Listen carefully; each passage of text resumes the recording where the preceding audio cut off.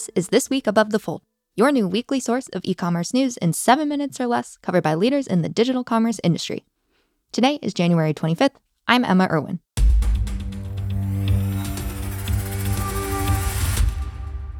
I have Danny Hoffman, Associate Director of Client Services at Flywheel Digital, here with me.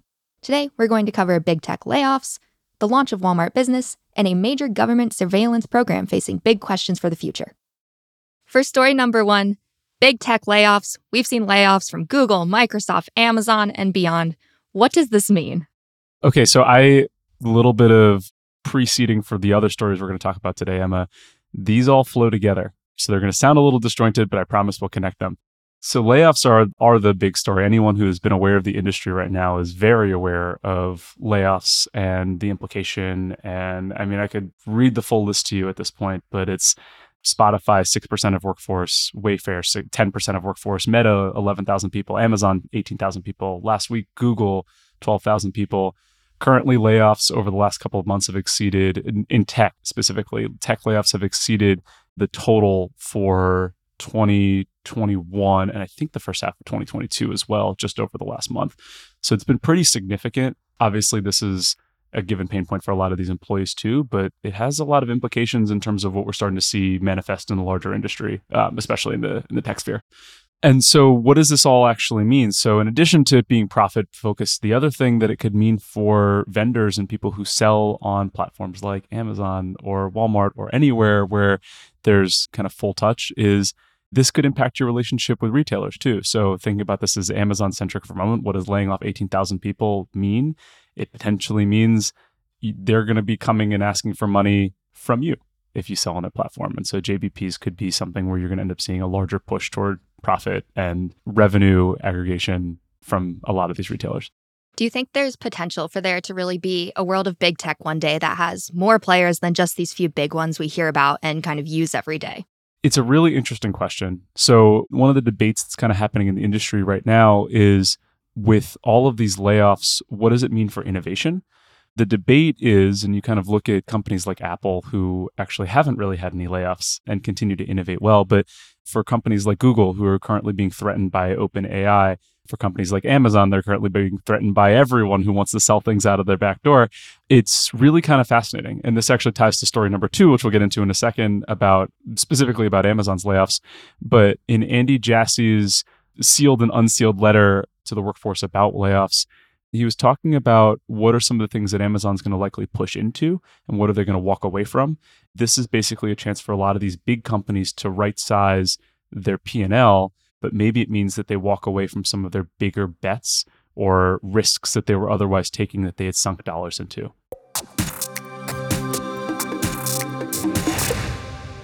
And you led me there, but let's move into story number two, which is the launch of Walmart Business. And that is to help save business and nonprofit customers time, money, and hassle per the Walmart press release. Why is Walmart doing this? I think this is fascinating. And I think this is really fascinating with certain context. So I'm going to read a quick excerpt from Amazon's letter to some of its employees during layoffs, and then you could probably see the tie together and why I picked this one. So skimming ahead through this letter, but role reductions are one of several steps we're taking to lower cost to serve, blah, blah, blah. And by improving our cost structure, we are also able to continue investing meaningfully in big growth areas such as grocery, Amazon Business, Buy with Prime, and healthcare. That's really interesting that Amazon Business was one of the things that is specifically noted as one of the 4 categories of potential growth for Amazon coming out of layoffs. And then within roughly the same several week period, Walmart says, we're also going to be leaning into business. And just a couple weeks ago when tasked, and this is actually going to lead into story number 3, when Martin Sorrell was asked, what does Facebook need to do, or Meta, in order to kind of right size its ad business, he was also talking about its B2B or business marketplace also. So kind of fascinating that everyone's sort of talking about the same thing here.